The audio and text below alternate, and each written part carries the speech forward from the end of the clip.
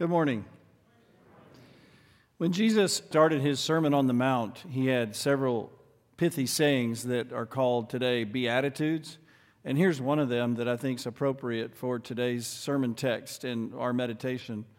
It goes like this: Blessed are those who hunger and thirst after righteousness, because they will be filled.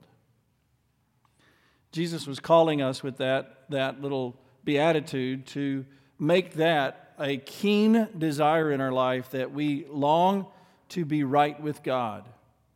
And it is the crux of the matter on our part, why we come to church, why we gather, why we have a devotion, why we read the Word, why we think about anything at all, biblical or spiritual. The Apostle Paul was one of the missionaries, followers of Jesus, a man who was sent, that's what an apostle is, in his name, to start churches and to nurture and maintain churches as long as he would live. He worked in the Mediterranean Sea area, on the north side of the Mediterranean Sea, and he took at least 3 missionary journeys, and one of the places that he stopped was in Greece, in a city called Corinth, which was a port city. We're going to look at some words from his letter today from chapter 10 of 1 Corinthians. There should be 3 pictures there on the slide. It says, which one should be more careful? On the left, you see an airline pilot, right? Should an airline pilot be more careful than these 3? In the middle, a brain surgeon, and on the right, a school bus driver. Which one should be more careful? It's really a bad question, isn't it? Did you have one in mind? I think all of them, right? You put your precious baby on a bus, you want to make sure they're safe. We've heard about recently there was a bus accident in Athens, Texas, where the bus driver didn't hear or see a train, and one of the children on the bus was killed by that train. So all 3 of them, it's a bad question. All 3 of them better be very careful, right? Which of these 3 should be more careful in their spiritual walk with God? A pastor, the guy on the left, a young Christian, the girl in the middle, see she's praying, or an elderly saint who's only got a few years left. Which one should be more careful in their walk with God? It's really a bad question, right? But the reason I ask it is we tend to think at certain times in our life that maybe we don't have to be so careful, right? We might think, little grandma, there's just no way she could fall into sin and lose her faith or her salvation. Oh, don't be so sure. Everyone needs to be very careful. And that's what Paul is teaching us, and he's going to teach us more detail about that. He's raising up our attitude about spiritual connection to God and walking with God in our Christian life in 1 Corinthians chapter 10. So go to the next slide. Who are these people? There's a picture of modern-day Corinth looking out to the sea. It was a port city. It is a port city in Greece. I've never been there, but who here has traveled the steps of Paul or whatever, and you've been to Greece and seen it? Okay. This was a place, it is a place that was, back then was bustling, and Paul went there to start a church. And he spread the gospel, started at a synagogue, then he moved to a lecture hall, and he stayed about 18 months, and then he kept his connection with them through Facebook. No, he didn't. I'm just teasing. It was worse than snail mail. It was slow. You sent somebody with a hand, your friend with to hand deliver a letter. But everybody stayed in touch as groups in ways like that, and the Apostle Paul stayed in touch with them, and they revered him as their leader and spiritual leader. There were a lot of speakers, a lot of spiritual speakers, a lot of philosophers, and in cities in Greece, there were a lot of those things going on. And so a lot of times, the words of Paul, and when they were first given, even in print, were like one voice among many. And you can, as you read the 2 letters to the Corinthians, you can kind of get a flavor for how Paul's fighting to make sure they'll understand that he's speaking the very words of God, inspired by God. But we're past that, right? They're in our Bible. We recognize them as God's inspired word for our meditation. But it's good to have that background. Corinth as a port city was a lot like Austin. Just about every big city in America is a port city because of planes, right? You can't really say it's just the big cities on the coast. But it was cosmopolitan. It had the greatest and the best of everything of their day. And there were a whole lot of different philosophies, just like there are in a big college town like Austin or Madison, Wisconsin. And so there was a lot of immorality and a lot of partying, and you could have access to whatever opiates or drugs of the day that they had. And there was a lot of promiscuity, and there was a lot of weirdness. They would say, "Keep Corinth weird." And they put it on a bumper sticker if they could have. They were proud of that. So we're living in a city, in a nation, in a world a lot like the Corinthians. And I'll tell you, as a pastor of people, boy, do we struggle with the same things that the Corinthians did, all of us. Because we have access with it used to be just, we preachers would get up and talk about the television set. But that's like old stuff, right? Old news. It's our phone, not even the laptop. But our phone gets us immediately. Some of you could even, while you're listening to me preach, you could be off somewhere watching some little video somehow that's got something weird going on. Now you're tempted. You're reaching for your phone. Paul said, I want to talk to you about living carefully because God is serious. The God who loves you, the God who saved you, the God who sent His Son and laid all your sins on Him, He's serious about you having a walk with Him that is careful and loving and showing and reflecting your love back to Him. So there's 3 paragraphs, and they're nicely developed. They're not as hard to preach because they really flow easily. Let's look at the first paragraph. Okay? Paul says, "For I do not want you to be ignorant of the fact, brothers and sisters, that our ancestors were all under the cloud and that they all passed through the sea." Okay, wait a minute. I'm talking to you about a guy who lived 2,000 years ago that wrote a letter. He's talking about a group of people that lived 1,500 years before him. So we're kind of skipping, right? I'm skipping back to the apostle, and he's skipping back to Moses' day. So he says, remember when Moses led the children of Israel out of Egypt? They all passed through the Red Sea. It was miraculous. They all got saved by God. And then remember what happened? The waters flooded and killed all the Egyptians and the Egyptian army after them. It was amazing. They all got the blessing of deliverance. That's his point. And the cloud was the presence of God that was over them.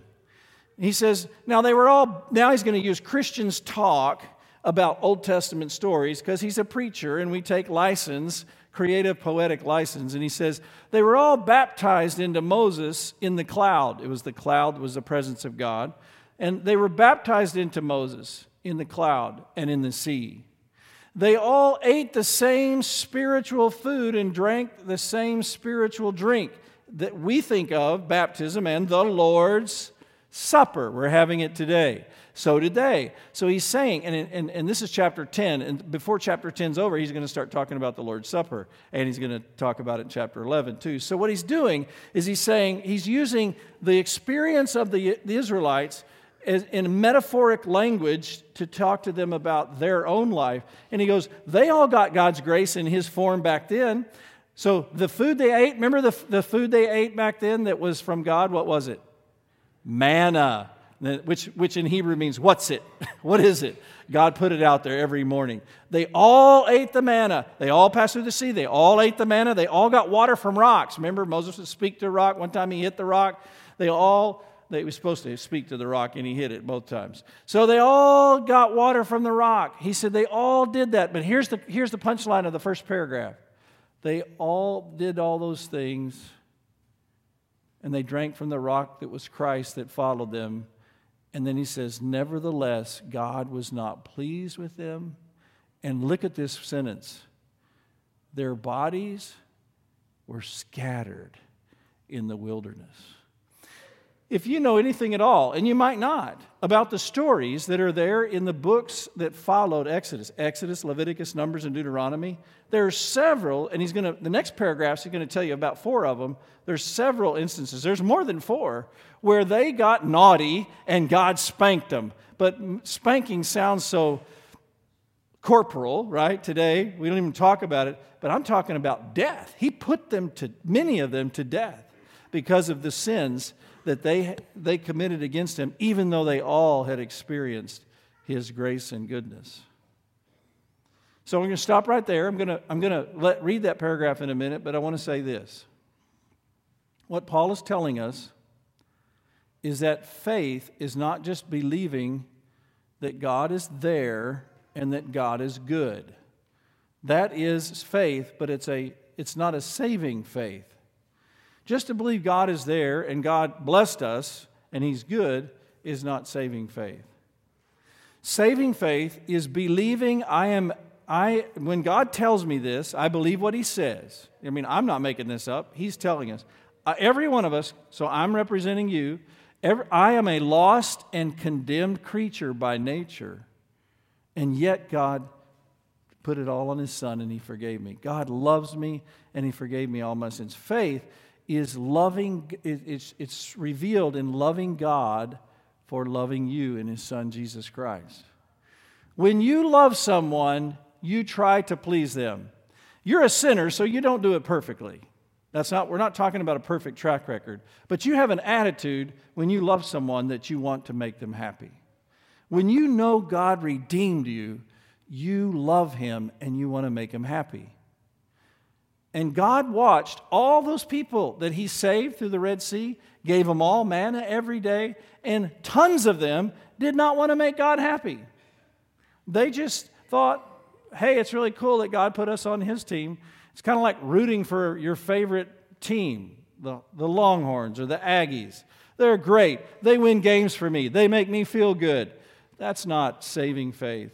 Saving faith is I personally sinned against God in my lifetime, and yet He put it all on His Son, and He forgives me and He loves me. And I want to make Him happy. You see the difference? If you'll not, I'll stop preaching this point. You see the difference? Okay. It's not just believing He's there. James one time said, the demons believe that God is there, and they tremble. So now he tells some stories. He's reviewing, really, the book of Numbers has a bunch of these stories. Let's read that next paragraph, or I'll look at it here with you. Now these things occurred, he's going to tell you what they are, to keep us from setting our hearts on evil things as they did. So now he's going to mention 4.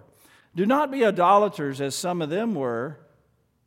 As it is written, the people sat down to eat and then they rose up to play and indulge in revelry. We should not be like them. We should not commit sexual immorality as some of them did. I'm going to stop. Verse 7 is telling you about the golden calf incident, right? Moses is up on the mountain, they make a golden calf, they say, this is Yahweh, this is the Jehovah that saved us, and then they had these huge parties, which included everything that huge parties have today. And he goes, don't be like that.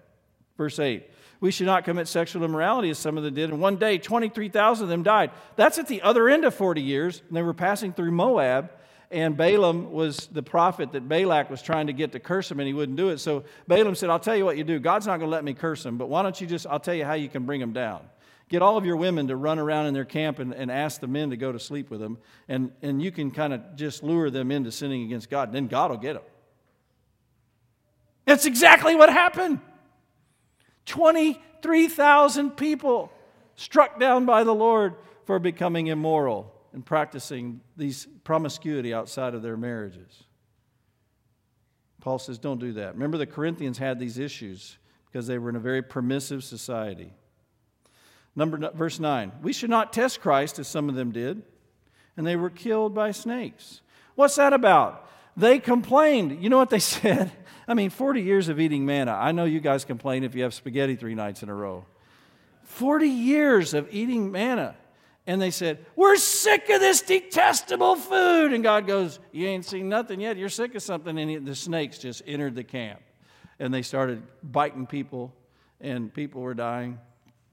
That's when he told Moses to erect the bronze snake. If they looked at it, they would be healed. These are notorious stories that the Corinthians would, when he touches on them like he does, they would think of them. And their sin was ingratitude. See, if the first sin was partying indiscriminately, the second one was, and it had idolatry involved, so idolatry. Promiscuity was the second one. Grumbling is the third one. And do not grumble as some of them did, and they were killed by the destroying angel.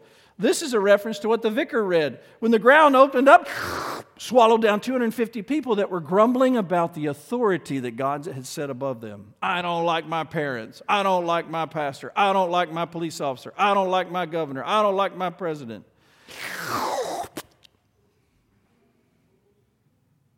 Paul said, be careful. Be careful about other sins too, but the four he lists: idolatry, promiscuity, ingratitude, and resenting authority.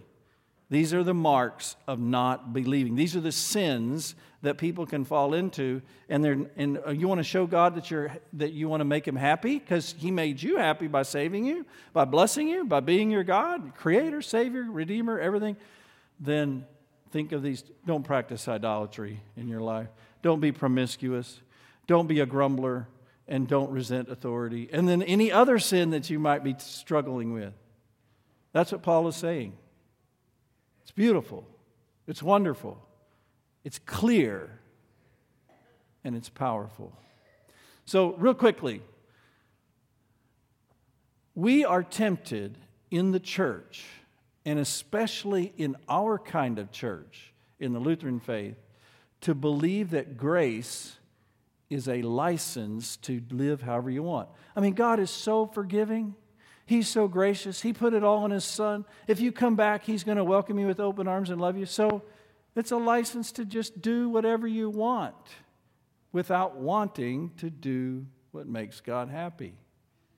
That is a lie from hell. That came from the devil.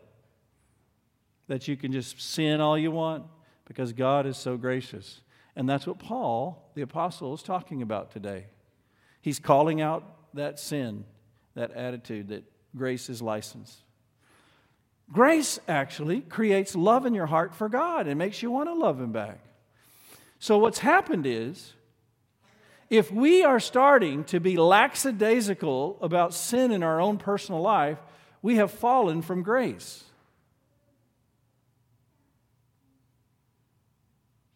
God doesn't want that to happen.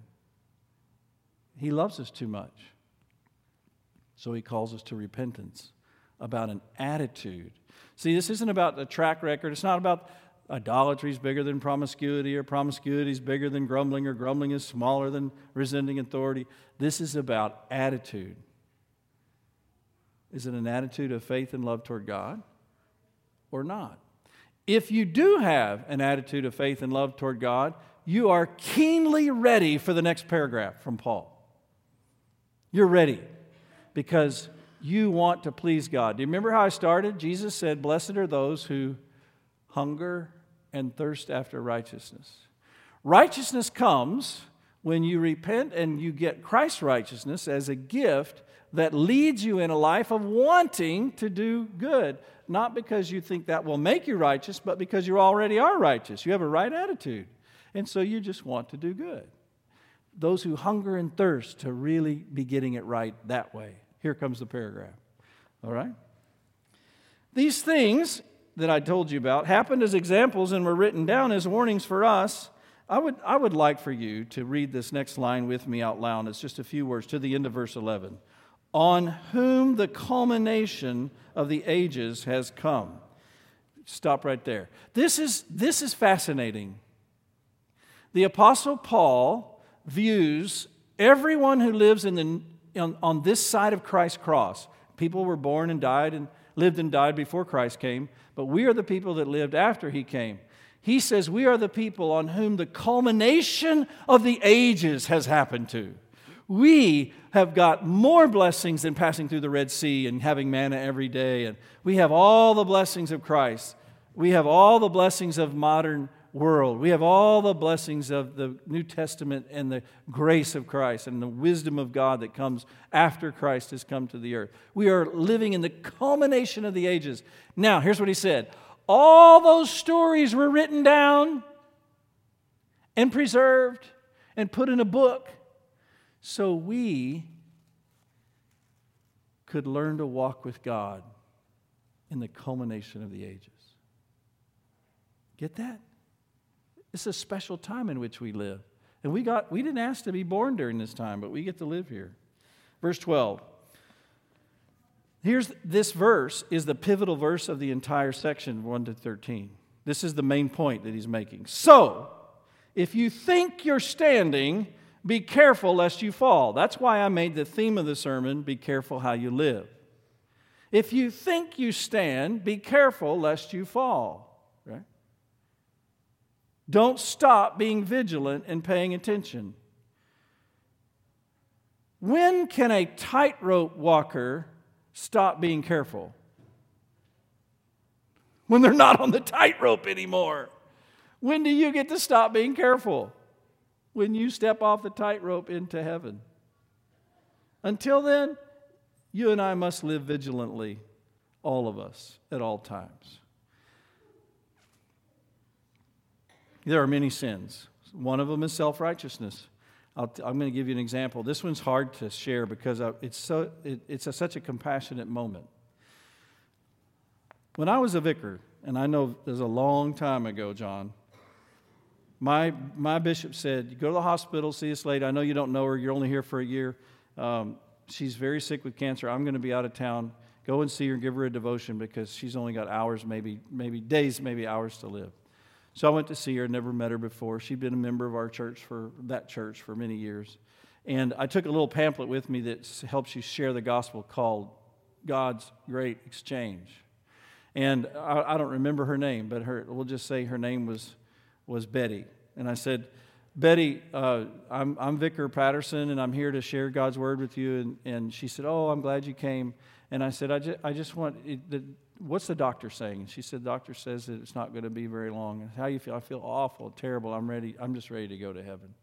And I said, oh, that's wonderful that you're thinking about heaven and Jesus. What a great segue for a vicar to get into a devotion, right?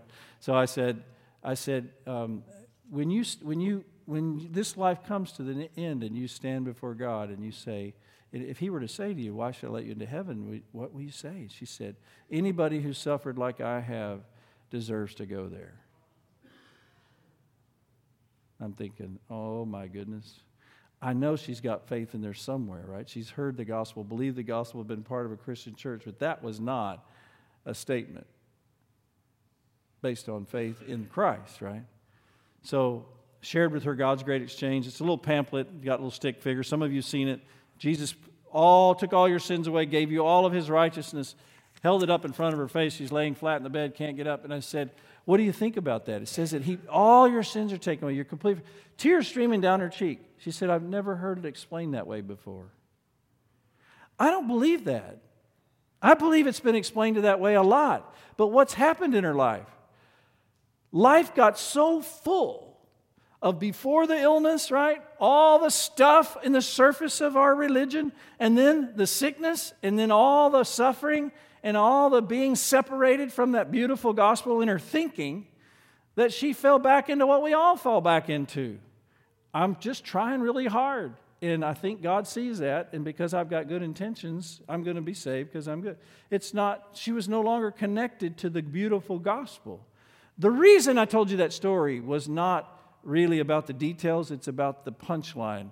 She was almost at eternity's door, and the devil was trying to kick her off the tracks. Be careful how you live. Be careful to be found in the faith in a God who saves you through his Son, Jesus Christ, and be walking with him, and from that, wanting to please him with your life. Real quickly, these stories about Israel that Paul shares, he says they're examples so we learn how to walk. If you grew up in a family with other siblings, and in particular, if you grew up as one of the younger siblings, you learn from watching your older siblings and their mistakes and how their parents reacted or somebody else, right? See, I'm number 5 out of 6. What a great lesson, right? I didn't mean I always paid attention. because I made some of the same mistakes. But man, did I learn a lot just by watching consequences to my older siblings' decisions that they made. The reason Paul shares the examples is he goes, look, those people did that out there, and what did God do? He brought down His justice. God is a gracious God, He's a just God, and He's a sovereign God. Don't mess around with Him. Don't play with His heart. Be serious and faithful and careful how you live. What are you trying to do, preacher? Put the fear of God in us? Yes! The fear of God is a beautiful virtue. Not phobia, but love and respect. 3 summary thoughts from today's text. God is faithful to help you overcome temptation. I left off some stuff that I got to share here. Look at verse 13. This is so important. I just got to go back. Verse 13. No temptation has overtaken you except what is common to mankind. And God is faithful. He will not let you be tempted beyond what you can bear. But when you're tempted, He will also provide a way out so that you can endure it. We've quoted this passage a lot, and most of the time we kind of misquote it. Usually it's because there's problems in our life. Maybe they're problems that other people are causing. Maybe it's a loss of a job or health problems. Maybe it's a car problem, whatever, big problems, right? And we'll say, God won't give you more than you can handle. Well, that's for another sermon, another day, how clear that thought really is. But that's not really this verse. This verse is God is faithful not to leave you vulnerable to temptation without giving you a way of escape. This is about temptation to sin, not just about general problems. And we quoted about problems. So he says, God is faithful. He will not let you be tempted beyond what you can bear. You cannot say, and you don't want to say, the devil made me do it. Because God is faithful, and He won't let you be tempted beyond what you can bear. Let's just briefly talk about ways that God helps us as a way of escape from temptation. Okay? First of all, He teaches you, as you have fallen to temptation and learned, not to go there anymore. Right? If there's neighborhoods, you'll hear this about drug abuse. Someone said, I was saying to someone, so-and-so's moving to Killeen. Oh, don't move there. There's a lot of drug pushers there in Killeen, right? You don't go where the drug pushers are. I know some nice neighborhoods in Killeen, right? There's some neighborhoods in Austin you don't travel to because it's dangerous there, right? You might go there to love somebody, to serve somebody, and help somebody, but you're not going there just to go there and hang out. Well, that's a metaphor for life in temptation. God teaches you don't have to live. You can avoid the pitfalls by getting away from them. Another thing He does is He keeps you so busy with the do's you don't have time to do the don'ts. He leads you in a life of blessing and serving others. And while you're serving them, you are now moving yourself away from the old patterns of thinking that were always your nemesis for temptation. Okay? Some other things He does. He gives you the support of other people. Maybe it's people in family and friends in church, but it might be an organized support group, like our recovery group that we have. That you recognize that out there in our community, there's all kinds of support groups that you can go to that will help you talk through your triggers for your sins, for your temptations. That's something that's a gift from God. Here's another one. He'll just remove the test, remove the temptation. You pray, God, take the temptation away, and often that's just what He does. He removes it. He gives you someone that will warn you. Do you remember when what's David's most famous sin? David and Bathsheba, right? Bathsheba, he saw her. She was bathing. He lusted after her, and he sent for her. And in the story, one of his servants says this. He's sending for her. Isn't that Uriah's wife? That was God saying to David, don't do that. And you have those little warnings all the time, right? You're driving down the road. Maybe it doesn't happen to you, but it happens to me. Your wife says, it's 35. Speed limit's 35 here. Right? God warns you, right? That's a picture of other things that we say to each other. He gives you a warning because He's helping you have a way of escape. And then, one of the biggest, all time, Jesus, when he was tempted in the wilderness, how did he deal with the devil? What was his way of escape? He didn't get out of his situation. He got out of the thinking the devil was trying to put in his mind. Did you hear what I just said? Avoiding temptation with God's help is not getting out of the situation always. It's getting out of the thinking that you've got in your mind. And what got Jesus out of the thinking the devil was trying to put in his head? Scripture, the Bible. As you learn the Bible and you learn Bible truth, you don't have to know the chapter and verse, but you know the thought. That verse, when you quote it in the situation, puts water on the fire of lust. It puts out the fires of bitterness and anger. It sweetens the pot of a bitter heart, the Word of God. But if you don't know the Word of God and you're not growing in the Word of God, then it's harder. So avoiding temptation, God will always provide a way of escape so that you may bear up under the temptation and get away from it. He's always faithful. But today, the big point is verse 12. If you think you stand, take heed lest you fall. I'm pushing hard to get you to be careful. Think about being careful. Do not slop through life. Be careful about the way you live, because it's between you and God, and you love Him and you want to make Him happy. And He's serious. Now go back to my 3 summary parts. He will not tolerate you not fighting temptation. I didn't say perfect track record. I said He won't tolerate you just slopping through and not fighting it. You know what He'll do? He'll mess in your nest and mess up your life to make you come back to Him. That's what the whole story about Israel's about.